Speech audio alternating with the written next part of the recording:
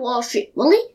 In an ad on TV, I heard about an actively managed fund, but what is an actively managed fund anyway?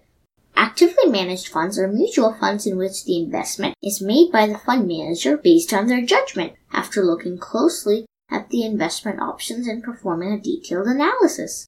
The idea is to beat the market or get returns that are better than the average market returns. Well, what kind of analysis do they do? It could be a fundamental analysis or a technical analysis, but these are topics for another time. What are the advantages of actively managed funds? The biggest advantage is the possibility of beating the market.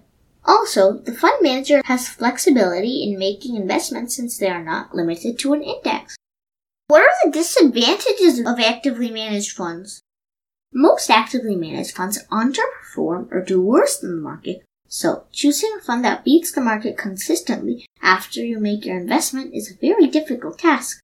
Another disadvantage is their high cost or expense ratio because a team of research analysts needs to be hired and brokerage needs to be paid for the frequent buying and selling of investments.